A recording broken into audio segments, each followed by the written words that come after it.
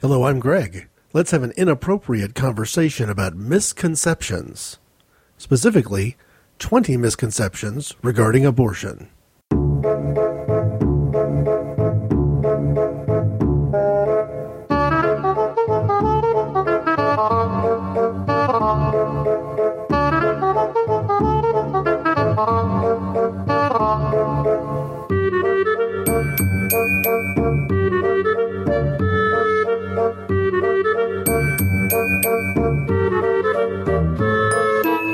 Consider this an initial approach to the topic of abortion.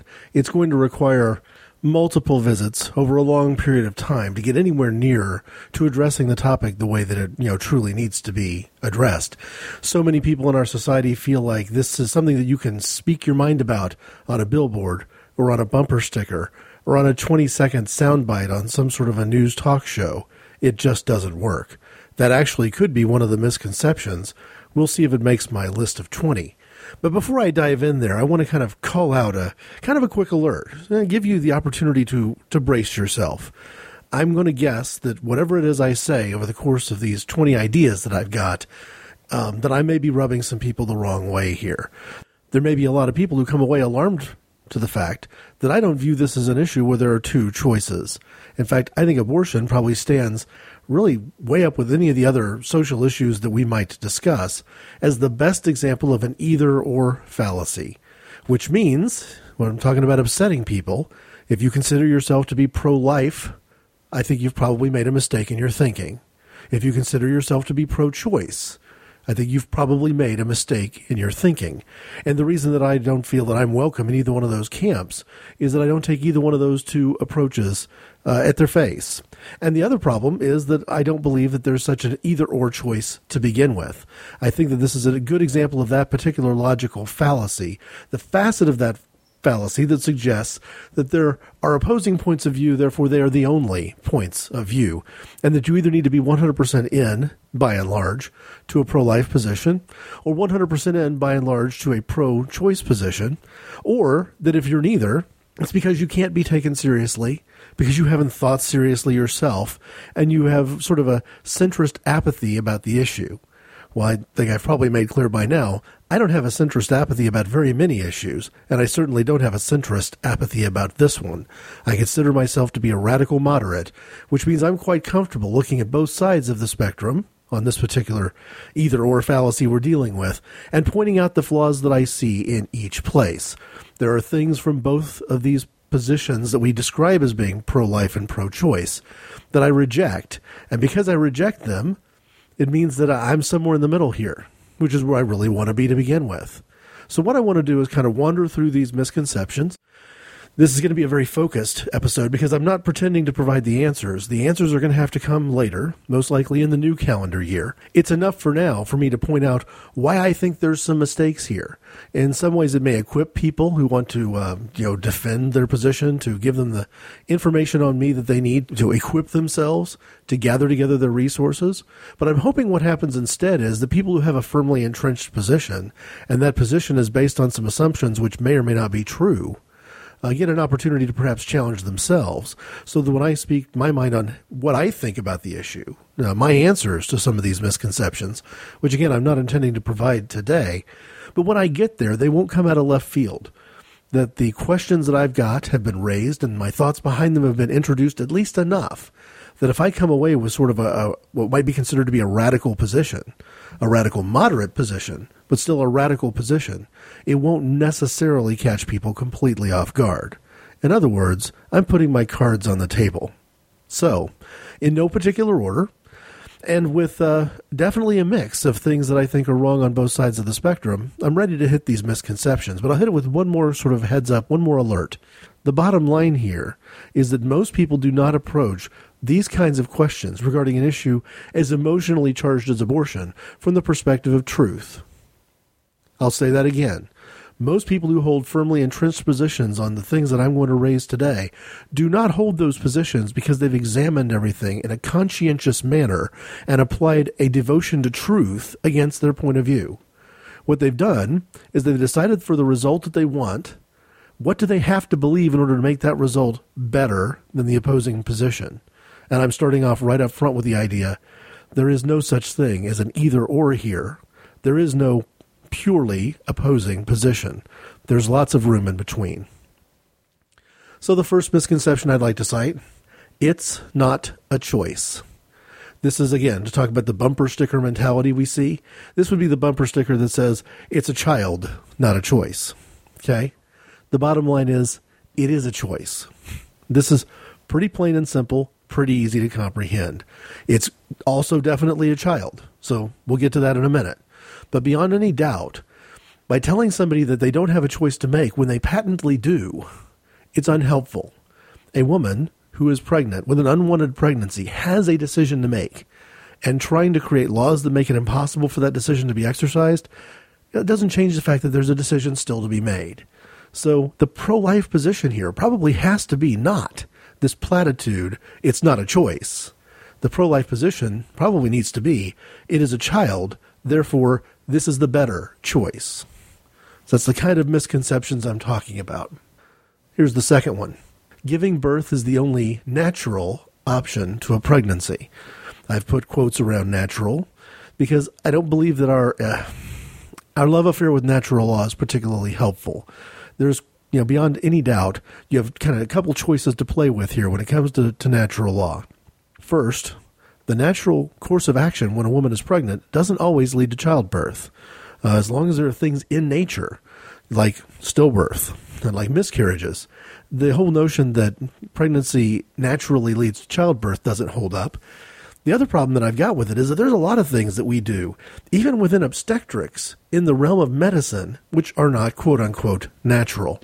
So it doesn't necessarily work to be too in love with the idea that delivering a baby through a pregnancy is the only natural option, because the woman who maybe is diabetic and pregnant at the same time, who's using insulin to keep herself healthy and alive, is probably failing the same natural law standard that you would apply in the case of the woman deciding to terminate the pregnancy, or in the case of the woman who doesn't take care of herself medically and ends up having a miscarriage or something of that nature. Plus, all of that assumes that any of us has some sort of absolute control over these things. The insurance industry, for example, and I don't know, I'm not saying this is a good thing. In some ways, it's a little bit off-putting, but the insurance industry views the entire period of pregnancy as a disability. So, natural or not, it's more complicated than that. Third, there is no such thing as, and no need for, a right to privacy. I'm going to guess that our entire controversy over right to privacy, the only reason that anybody, whether liberal or conservative, finds this concept even remotely controversial is because of the abortion issue. If it weren't for that, I'm thinking that many people in our society who view themselves as politically conservative would not only agree with the concept that there is a right to privacy, but probably be rather insistent upon people exercising that right. You can't tell me that the conservative position in the United States of America today, and really throughout the Western world, isn't one that says, hey, dress more modestly, shut those drapes, don't talk like that in public. All these sort of things which suggest that deep down we have a feeling that there really is a right to privacy. And one of the things we find most upsetting in our society is how poorly that right to privacy is exercised. We think there is one, and we wish people would exercise it more freely. So why is the right to privacy controversial at all? Well, it is one of the cornerstone concepts behind the Roe versus Wade decision. So I mentioned earlier this sort of notion we have that there's such a thing as truth with a capital T. But in an issue like abortion, truth with a capital T tends to be much less important than whatever little t truth or even little white lie I have to tell myself to get what I want politically to happen. It isn't particularly good, healthy Christian philosophy. It's far more teleological than that. It's the kind of ends versus means approach that Christians so often complain about.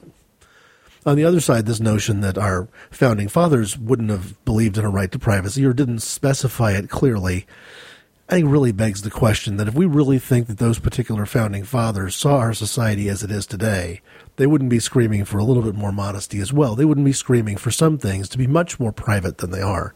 So I do believe that there not only is such a thing as a right to privacy, but it's a very conservative political position to say that we need it.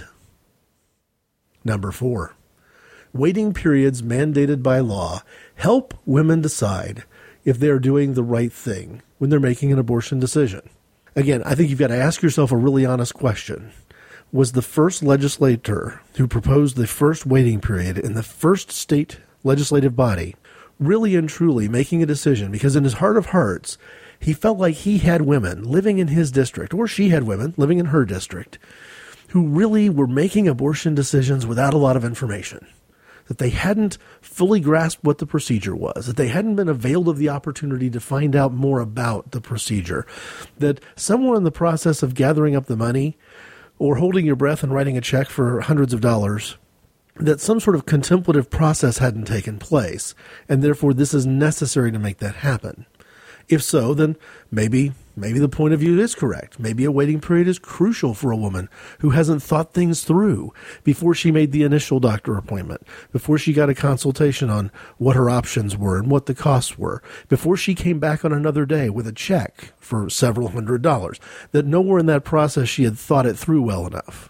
Or nowhere in that process the right information had been conveyed to her, at least conveyed to her in a way that she would hear. Because screaming at somebody from across the street isn't exactly the best way of conveying wisdom from one person to another. My guess is that the real answer here is that the person who first proposed the idea of waiting periods, whether that be a legislator, whether that be a congressman or a senator or a judge, whoever it was, probably wasn't thinking that they were helping women get information to make a tough decision. They probably were thinking that even though they can't necessarily ban abortion with the stroke of a pen, they might be able to stop abortion through this side door. And that in and of itself is an excellent example of the kind of misconceptions I'm talking about. We've got to be honest with ourselves if we're ever going to resolve these sorts of issues. And these are the kinds of self-deceptions which are completely unhelpful. Number 5, all choices are morally equivalent. You cannot be a hero here. I think I've alluded to this before, and I'm toying with the idea of spending a lot of time talking about it, because I can remember a conversation maybe back in the early to mid-90s when we were first beginning to see some of the advertisements, the advertising change, and the message coming kind of both from conservatives inside the pro-choice camp and liberals inside the pro-life camp to say, hey, you know what? Maybe this is a choice. Maybe a woman who's unhappily pregnant has more options than just have the baby, bite the bullet, become a mom, set up a house, or have an abortion. That there are other choices like, adoption. It's like the whole idea of having the baby and giving it up for adoption. Well, I suggested in the midst of some of that maybe this was an opportunity where we could find some heroes here. That maybe if we looked at those women who did decide to go ahead and proceed with the pregnancy, carry it to term, and give the baby up for adoption, most likely to a home that really wants a child and maybe cannot naturally have children of their own, then maybe it would make sense for us to cast that in a heroic manner. And what I consistently heard from people who I found to be more conservative than me was that they were very uncomfortable calling the only right thing that this person can do heroic. In their mind, there's only one choice, and if you make any other choice, you're a villain. But just because you make the only choice that you should be able to make, you can't possibly be a hero that way. I think that's a terrible misconception. I think that we need to acknowledge the fact that somebody who gives up 9 months, 9 minutes, or 9 years of their time to protect the life of another person and to put that person into a safe home is a hero. But hey, I could be wrong. I know that I've been told that I was wrong on this direct question regarding the abortion issue and the question of adoption. Number 6, humans are in danger of extinction, so we need to save the baby humans. Obviously, if you drive around in some big cities in America and enjoy reading bumper stickers, you've seen this one before, the Save the Baby Humans bumper sticker. And the idea is that there are some politically conservative people who are really annoyed by how much time politically liberal people spend worrying about whales and seals and otters and owls. The Endangered Species Act has turned into sort of a politically liberal idea, but I'm not convinced it actually started that way. And so the idea here is, well, if we're going to spend all this time and energy and effort, if we're going to shed all these tears over, an owl or a salamander, we should save the baby humans too. And the misconception is, of course, this, that we don't have any reason, to be concerned in the least that the human race is going to, go out by extinction. Save the baby whales is the notion of the whales being hunted to the point in time where there's not enough whale population left to procreate. We have more human beings on this planet than any time in recorded human history. I've seen a chart of this that really puts it into perspective. It shows from the approximate birth of Christ to the present day, the number of people in, millions or hundreds of millions living on the planet. And when you get all the way into the early part of the 1800s, that number is, not particularly unstable. It's not that it doesn't vary, but the variations, if you look at it graphically, are not that alarming. But in the last couple of hundred years or so, the graph goes off the chart. We have more people at the very end of this graph, when you get to just the last 100 or 200 years, than we ever had in any of the years before. In fact, probably, as many as we've had in the years before put together. The human race is more in danger of extinction from the kind of political problems and social problems that arise from overpopulation than we ever would be by the sort of population reduction techniques that abortion so horribly represents. Number 7. Without abortion, no one would be waiting for children to adopt, and there would be no orphans. Okay, I don't view this as either a complaint about the misconceptions of the pro-life side or the pro-choice side. I think this one cuts across the entire political spectrum. But what it comes down to is this. We sort of have this idea in our head, perhaps from one side of the issue, that if there weren't abortion, there would be a lot more babies, and maybe a lot more of those babies would be put up for adoption, and then a lot more of those babies put up for adoption would be in the waiting homes of people who want to adopt and right now can't because there's a scarcity of infants to adopt anyway, and therefore the costs are there and the system is overburdened by the demand outstripping the supply and all those other sort of things. So you have that one perspective. The opposite side of it, though, is this question of, aren't there still orphans out there? And will increasing the number of children in the adoption process actually resolve anything in terms of the fact that we would still have kids born who do not get adopted? And so it's one of those things where it just gets a little bit messy, but I think we make too many tightly compact decisions which don't necessarily get borne out by the way things actually function, especially when it comes to adoption. That this notion that abortion is the only reason that there's parents waiting for a kid to adopt it and that don't have one, or that abortion is somehow some kind of a crazy solution to the issue of unwanted children in orphanages, that the fact that there's unwanted children not being born because they're aborted, and the fact that there's unwanted children who could have been adopted but don't get adopted, neither one of these things solves the other one, I guess would be the way I would word it. Number 8. The woman is a victim, too, in abortion. This is one of the core assumptions, I would say, of the pro-life movement that really doesn't hold up to the kind of scrutiny that I'm going to wait and give it at a later time.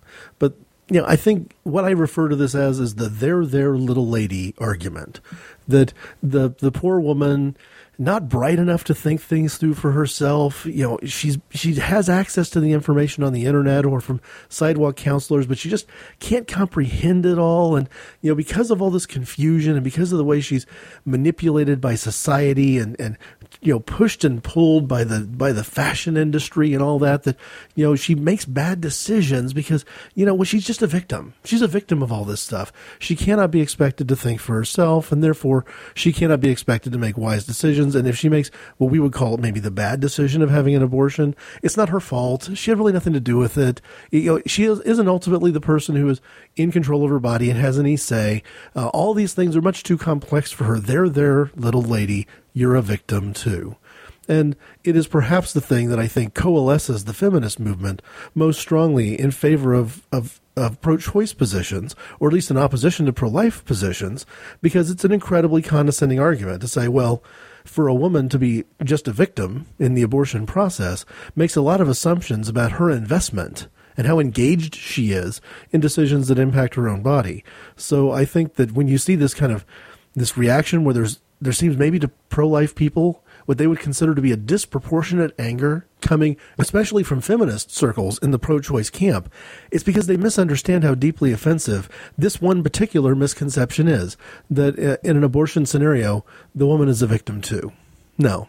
I think you got to rethink that and ask yourself a question about whether or not you really believe that women in America today, as our society is constructed, are truly that powerless.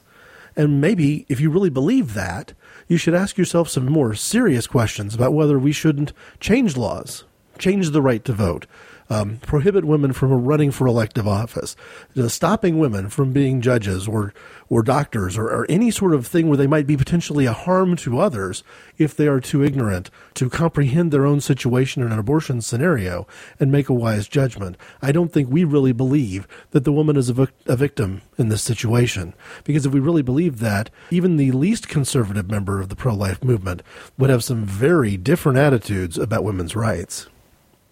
Number 9, our nation is prepared to treat abortion as an act of murder. Well, I think what I want to do here is just sort of draw a line and say, I think anybody who really believes that that's not a misconception, anybody who really believes that even a majority of people in the pro-life camp are prepared to treat abortion as if it's an act of murder, needs to ask themselves what we do with murder, needs to think about what murder really is and how our legal system handles murder. Maybe read some case laws, maybe read some crime statistics or some crime books. Hey, at least do yourself a favor and watch a couple of Godfather movies. Watch Godfather 1 and Godfather 2. Give yourself some sense of what it is that, how do we treat murder? Because I think that you're going to find on your own steam, and if not, I'll cover it later.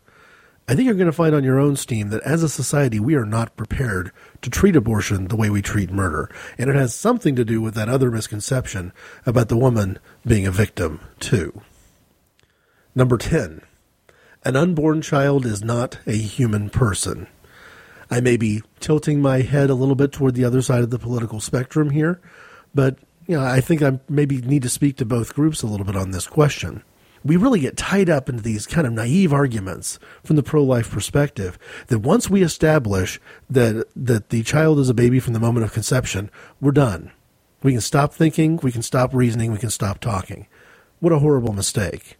Because part of it is, you got this other side making the same decisions you're making, that there's something that we might be able to grant the other side in the debate. If we really were having a debate, we would come together, we would speak to each other, we would try on each other's ideas, we would experiment with compromises, we would give up as much ground as we possibly could. None of those things are happening.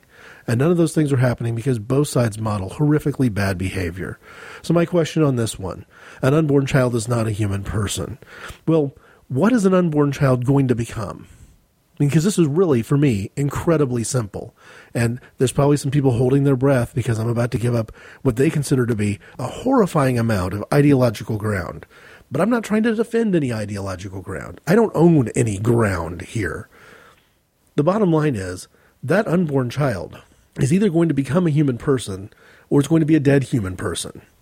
And we can argue about the intricacies of when personhood is confirmed and when personhood exists, and that gets you into a whole bunch of really terrible places where you have some, university professor type people and some, highly intellectual people, intellectual beyond the point of practical knowledge, suggesting that there's nothing wrong with, killing a 2 or a 3-year-old kid, because until that kid's old enough to have memory and form their own complete sentences, they're not a person yet either. You really get into a dangerous ground that, in my mind, makes no sense whatsoever. There's something that happens inside our brains when we hear that somebody has gone in and murdered somebody who's 7 or 8 or 9 months pregnant, that we immediately, whether we like it or not, if you have a firmly entrenched pro-choice position, you may not like this, but we immediately think 2 deaths there, 2 murders there, and you have a lot of laws that are being passed, and some of them are being opposed by the pro-choice movement because not because the laws don't make sense, because the laws do make sense. I mean, if somebody does something violently and criminally negligent and severely injures a pregnant woman but costs her the baby, at a certain point in that pregnancy, we can argue for all we want about what that point is, but no doubt at a certain point in that pregnancy, all but the very most pro-choice people in this country are going to grant, you've committed some sort of an act that at the very least has deprived that family of a life that was close enough to being in their presence, a fetus that was close enough to becoming a baby, that you have more than just a physical injury here. You've done more than just damaging somebody's kidney. And that's the issue that I've got, is I have no problem whatsoever saying, hey, at the moment of conception, what you've got is a human person. It may be a human person in a preborn state. It may be a human person that doesn't look anything yet like a human person. But what in the world does a human person actually look like? See, I approach this from a Christian perspective, and this is an area where I think the pro-life movement really struggles with me, because I don't believe that life, in a Christian sense, begins at conception. I believe that life, in a Christian sense, began perhaps even an eternity ago, that before you were born, before you even conceived, you were an idea in the mind of God, and nothing can really take that away from you. So being too invested, I think, as Christians in this notion of when does human life begin doesn't necessarily serve the argument all that well. And again, it's a potentially dishonest position to take because it sells the entire notion of what God can and can't do short. But we'll get to that topic perhaps on another day. It's enough to say for now that I'm not the least bit bothered by whether or not this preborn child is 1 day old, 1 week old, 9 months old. None of that bothers me. Whatever happens in the life of that preborn child is human. It's either going to be born human or it's going to die before it gets there. Living human, dead human, those are the choices. Number 11, no one has the right to kill under any circumstances. Now, again, I find it shocking whenever I meet people who disagree with my point of view on this. And my point of view on this is pretty simple. There are circumstances where certain members of our society do have the right to kill. Some of those examples may not be that hard to find. Maybe police officers have the right to kill in the line of duty if somebody is threatening them with imminent violence or threatening another citizen with imminent violence. The death penalty is a concept. Whether you agree with the death penalty or do not agree with the death penalty, as a concept, it certainly gives the state the right to kill certain people in certain circumstances. The whole notion of self-defense is there, and I realize that I come from a very Western perspective. So I've got in my head some ideas which may not work in the most northeastern parts of the United States of America. I think it's funny, though, when I meet people, some of the people, not all, but some of the people I meet from the northeastern parts of the United States have this mental map of the United States of America where they might get all the way to Missouri, maybe the eastern edge of Missouri. It's pretty much the Arch in St. Louis, where all the states up to the point of looking at the St. Louis Arch are pretty clearly defined. They know where the borders are. They have a pretty good idea of the state capitals. It all sort of makes sense. And then after the Arch in St. Louis, way before you get anywhere near the capital of Jefferson City, all the rest of Missouri and all the other states further west than there, one big glob of, sort of amorphous areas that don't necessarily have much definition to them until you get to California, Oregon, and Washington on the West Coast. And that's sort of their map of America. But in that big mushy middle where something like 35-40% of our territory is, and a great many of our states, you have this notion that a man has a right to protect his home.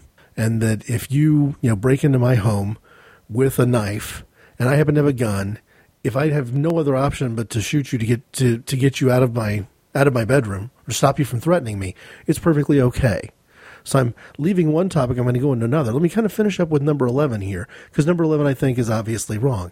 It begins with the assumption that no one has the right to kill under any circumstances, when most of us can think of circumstances where we might be okay with it.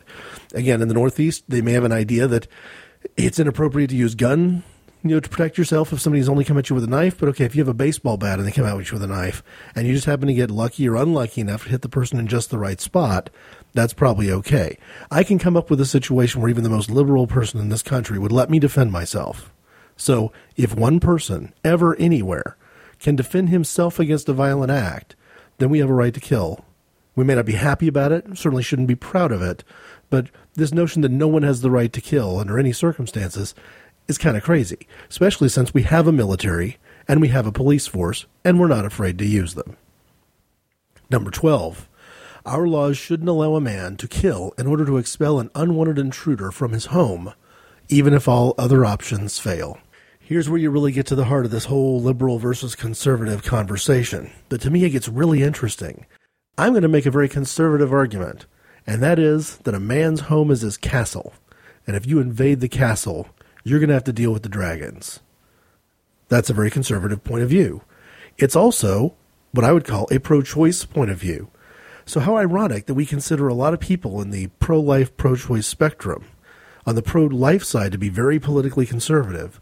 And yet, here I am, speaking words that they would probably agree with. And it all comes down to a key question. Who owns the house?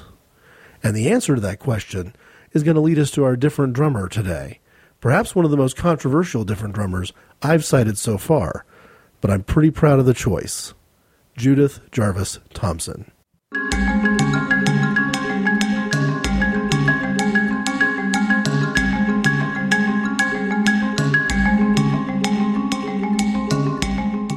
It wouldn't shock me if some people found Judith Jarvis Thomson to be an incredibly unpalatable person to cite as a different drummer. I don't think that's fair. I think that as a professor of philosophy, or at least now a retired professor of philosophy for the Massachusetts Institute of Technology, where she worked for many, many years, she has a body of work that is clearly defined and very defensible. And perhaps more than a lot of other people on this issue, she has truly walked this line with a great deal of truth and integrity.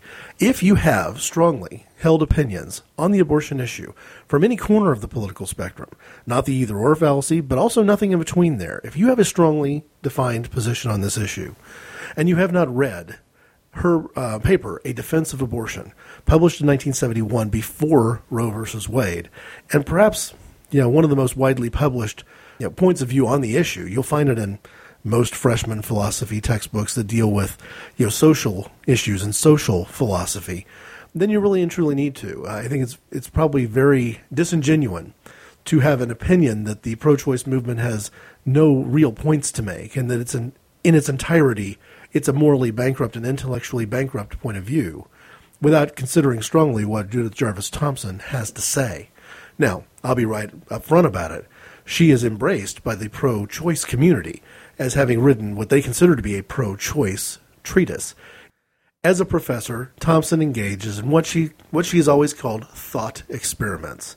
Thought experiments might be defined by some people as being purely hypothetical. Perhaps a better definition, though, is a mental exercise using hypothesis, theory, and principle. This is the same kind of thinking which led to thought experiments like Schrodinger's cat and some other things. In the case of Judith Jarvis Thomson, she tries to find examples where the response that we give to something that we find hideously ugly, like abortion, can be matched up with other different situations where the ugliness factor is different, but the principles might be the same. I have heard this kind of thing. The principal objection to Judith Jarvis Thomson and her defense of abortion is that it's quote-unquote all hypothetical. And I dismissed that claim right up front. In fact, that point of view offends me a little bit, and it offends me as a Christian. And I'll tell you why I have a Christian objection to the dismissal of this particular approach. There was a man who lived many, many centuries ago who had some things to say which were recorded by his friends and followers. But the thing that I think is so curious to me, if we can reject the arguments of somebody like Thomson on the basis of the fact that her thought experiments are hypothetical, how do we make that line up cleanly and conveniently with the fact that Jesus Christ typically did moral teaching through the telling of parables? You take the hypothetical example away from Jesus Christ, and he didn't teach all that much in any of the New Testament Gospels. I've said it before and I'll say it again. He uses the term must not twice. For people who haven't read the Bible or haven't taken Christianity seriously, but have a notion that it's one big set of rules, it's a big list of rules. Well, you know what? A lot of the rules that they're referring to are rules that either came directly from the Old Testament or were referred to kind of as a reference point by other New Testament writers. Jesus didn't spend that much time talking about the rules. He did say that not one dot or iota of the law would be abolished until it was fulfilled, but then he turned around and fulfilled everything that was described prophetically and in the law of the Old Testament through the way he lived his life, especially managing the end of his life. So if you're going to approach Thomson and dismiss her work because she has the audacity to look at a problem and say, well, maybe we should look at that problem from this other perspective. Maybe somebody has a house where they don't have a lock on the door. How is that fundamentally different from Jesus saying there was a man who built his house on the sand, and there was another man across the street who built his house on the rock? Or maybe we can't trust anything Jesus had to say because the people who say they believe in him the most dismiss everything that he stood for from the perspective of the technique of moral teaching because they would rather disagree with Judith Jarvis Thomson more then they would preserve and protect the words of Jesus. So, have I just made an analogy that Judith and Jesus are the same person or have the same credibility? No. There are some things about Judith Jarvis Thompson's argument that I'm not comfortable with. But you know what? The fact that I'm not comfortable with them isn't enough. What I've been waiting for something like 35 years now, because I didn't encounter this particular writing in 1971. But what I've been waiting for all these decades is for someone to come along from the pro-life perspective and make an equally credible argument, to provide an answer to this defense against abortion. And I have not heard it. You want to talk about marching to the beat of a different drummer. There's two things I want to look for when I'm looking for somebody who qualifies for this particular, honor I'd like to decree. One of them is, have you changed the game? Have you introduced something into the argument which has changed the direction of the discussion and has not been contradicted? Yes, Thompson's done that. But the other thing that I look for is something else Thompson's done, which is not widely respected or widely acknowledged. And that's that she wasn't playing some sort of a straw man argument where she was setting up a caricature of the abortion position, the anti-abortion position, and knocking it down. And she also wasn't giving the pro-choice position any sort of free pass. She has a couple of things to say in her defense of abortion that I think frankly need to be read and reconsidered by people who consider themselves to be pro-choice. I suppose the best way for me to explain this is to say that it's really important if you get a hold of any sort of an online copy of this particular essay that you make sure you've got one that gets all the way to the last section. And the last section includes a couple of points. One being that a woman's right to an abortion does not secure her right to the death of the child. That's clearly and explicitly stated at the very end of her essay, within a couple of paragraphs of the end of her essay. And far too often I've seen answers to Thompson's argument that present her essay without that section, because it is much easier to accuse her of making a big mistake by not covering something when you want to leave out the thing that it is she covered, because the fact that she's deferential in that regard makes it very difficult for a pro-life response to work, because she's actually saying the thing that does make it morally wrong for somebody to kill a 1-year-old or a 2-year-old after birth, or make it, completely wrong for what the woman named Susan Smith in the Carolinas did when she was kind of a family annihilator, killed her children. That these things are wrong in the eyes of the essay, A Defense of Abortion, in ways that people who argue against Thompson's argument conveniently miss because they leave out that point. So you must read a version of the essay that gets all the way to the point of reiterating that an acorn is not a oak tree, and also before it has those couple of paragraphs where she offers a couple of kind of a quick couple of ideas, one of which is that a right to an abortion is one thing, a right that the abortion necessarily leads to the death of a child is a different thing. And that if we were to come up with a technique that removed the child from the woman at an extremely early age, but also protected the life of the child, that very few of the arguments she's made, by her own word, very few of the arguments she's made give anyone the right to secure the death of the child. So I think from a pro-choice perspective, if you look at some of the things that Judith Jarvis Thompson grants in this essay, she grants some things that the pro-choice movement would patently reject, which puts her somewhere in the middle. Perhaps still very much in the pro-choice camp, but not on the extreme edge of that camp, as she's so often portrayed as being. I mentioned that I have some objections to her point of view. I will share those objections when I get back to my 20 polarizing misconceptions. There's a couple of the other misconceptions I'm going to get to that I think are misrepresented or present in Thompson's essay. But for now, it may be enough to say that Judith Jarvis Thompson has both been critical of her own camp, if you can view her as being inside the pro-choice camp, and the other camp. That's good character traits for a different drummer. But she also has changed the argument in a way that is so compelling that you're more often going to see people who have a pro-life position ignoring her point of view or wishing that her point of view had never been expressed than actually bothering to answer it. It is time. In fact, it is decades past time for us to stop screaming and yelling, producing posters of aborted fetuses, from trying to change laws in tricky ways like putting in waiting periods and all other sort of stuff. It's time to have an honest discussion about places where Judith Jarvis Thompson was right and places where she was not right.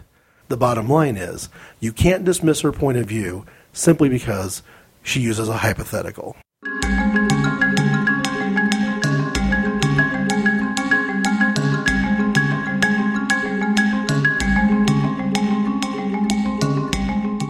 Picking back up with the list of questions with number 13, the misconception that stopping abortion requires a court ruling or a set of laws or a constitutional amendment or the right man in the White House or securing both houses of Congress. You can make this list as long as you want to. There are a lot of very strongly held political assumptions, particularly from the pro-life perspective, that don't necessarily make sense. You do not have to change the laws in this country to move the culture in this country. You do, however, have to do the very hard work of engaging the culture. And part of the reason I think that doesn't happen is that engaging the culture in open conversation almost always requires compromise. Number 14, banning abortion will save the souls of doctors and women who otherwise would abort children.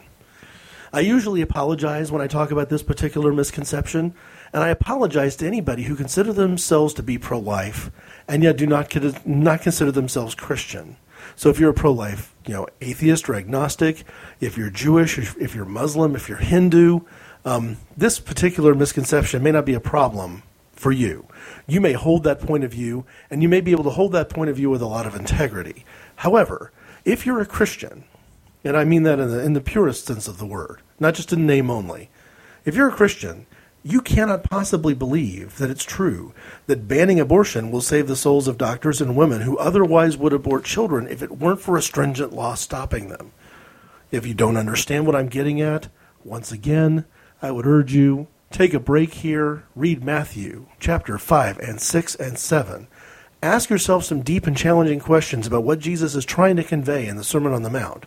Because what he is telling us, especially in the first part of the Sermon on the Mount, is if your desire and your heart is committed to the idea that you really want this child dead, the fact that a law stops you doesn't do anything to absolve you from the sinfulness of what would have been your behavior.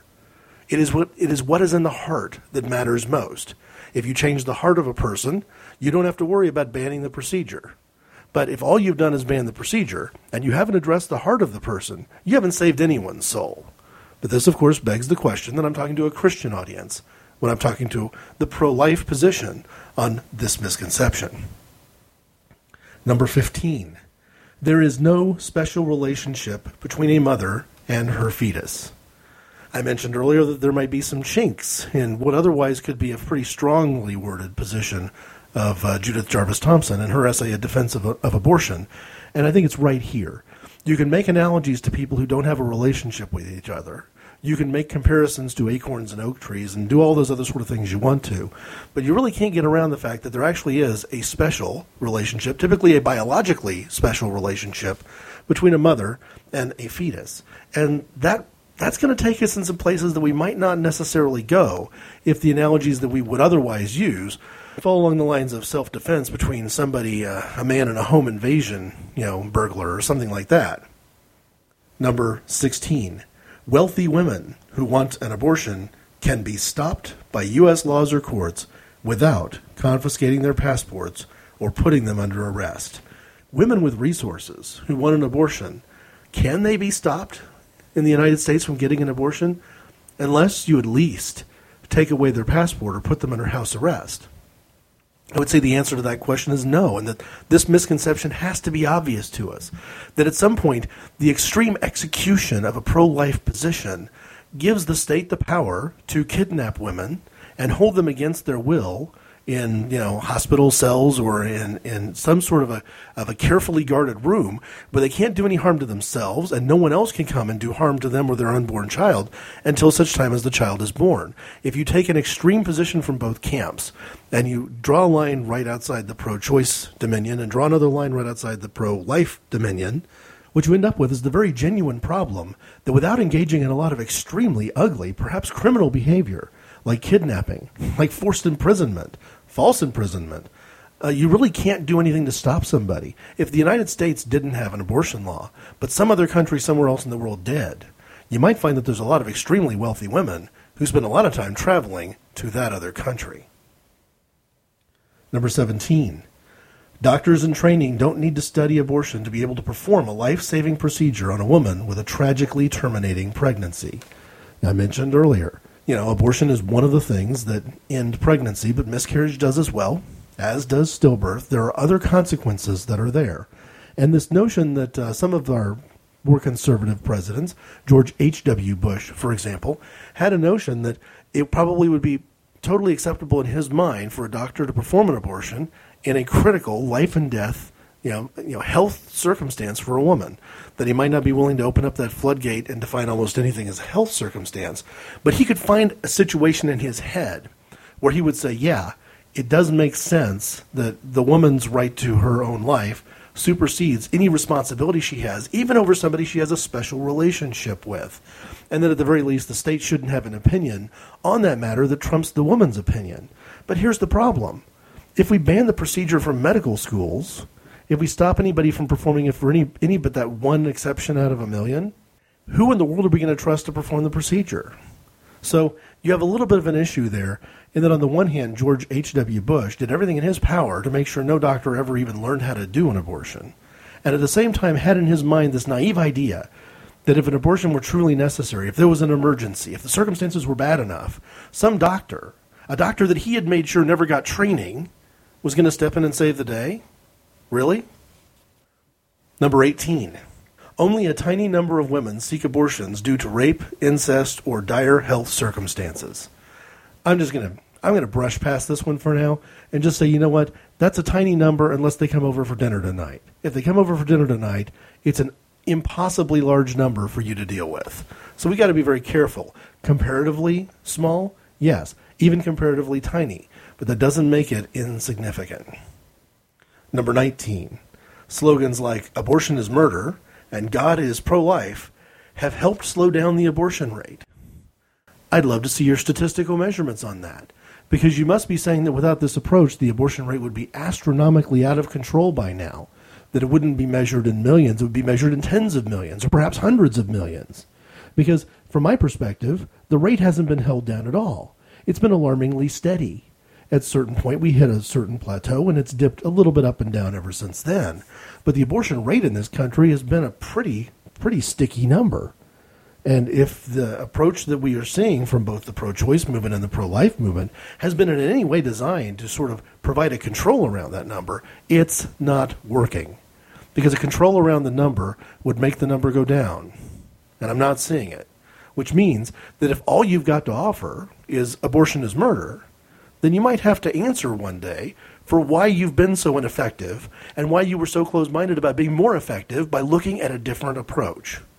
I'm not saying that compromise means you've got to give away the farm, but if you can't even have a conversation with somebody because your slogans are more important to you than the truth, then there's a real issue to be had. Because I'm not saying that I think we can wipe out the number of abortion completely. I think abortion has been a part of the United States experience since colonial times. And maybe I'll get to that topic too at some point. But if we can't wipe it out completely, does that absolve us of the responsibility of controlling some of it? Early on, I made a mention that I really get offended when people do what I call making better the enemy of best. That we're not willing to take a step from a bad situation into a less bad situation because we're going to hold the bad situation right where it's at until we get perfect.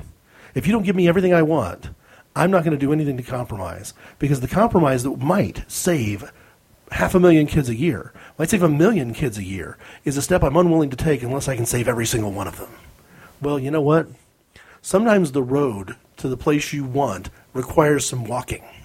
And in this case, clearly, God is pro-life is not a compelling endorsement of the pro-life position, or of God, frankly, because neither one of them have been terribly effective in moving the dial on diminishing the numbers. We might need a different approach. Number 20, partial birth abortion is not the killing of a child within the process of giving birth.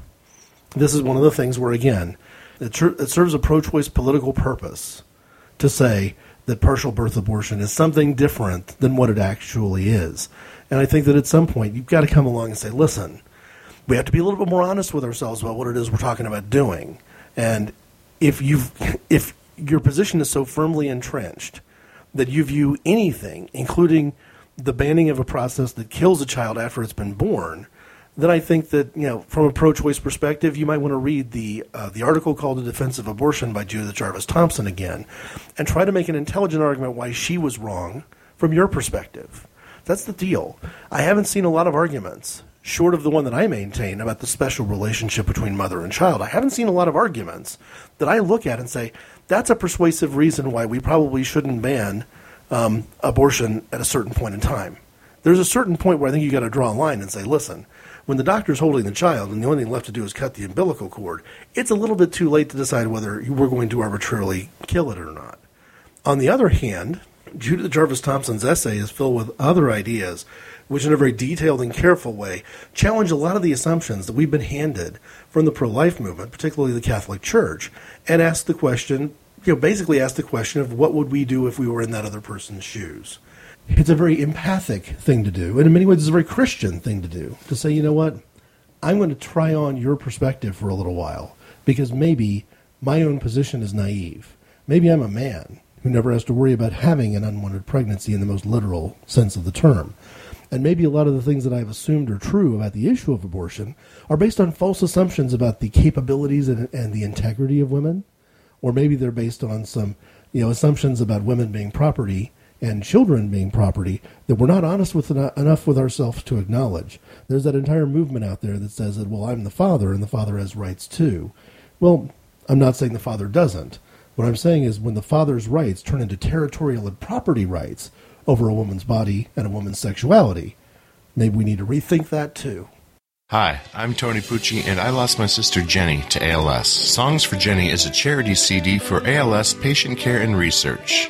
Otherwise known as Lou Gehrig's disease, ALS is a disease without a cure. The Songs for Jenny CD features my music along with guest vocalists from around the world. All proceeds from the sale of the Songs for Jenny CD will be donated to the ALS Association of America, Minnesota chapter. To find out more and to purchase the CD, please visit www.songsforjenny.com.